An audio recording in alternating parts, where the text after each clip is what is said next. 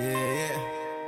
What's one thing that you're most thankful for that you think millennials should be more conscious of? Let's see, and it's you don't think about it a lot, but I think, and Mike, you could think about this too. I think we had a decently good childhood. I think we both had like really supportive families. We went to a good school. We got to grow up in a nice town. You don't really think about that as much after you go on, but that's a lot to be grateful for. And it probably helps really give you a good foundation. And you kind of take it for granted that it's just built in, but not everybody gets dealt that same hand.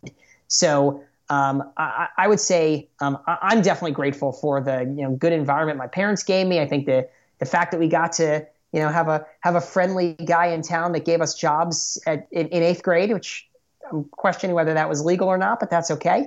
I think we overall had a really good upbringing, and I'm grateful for that.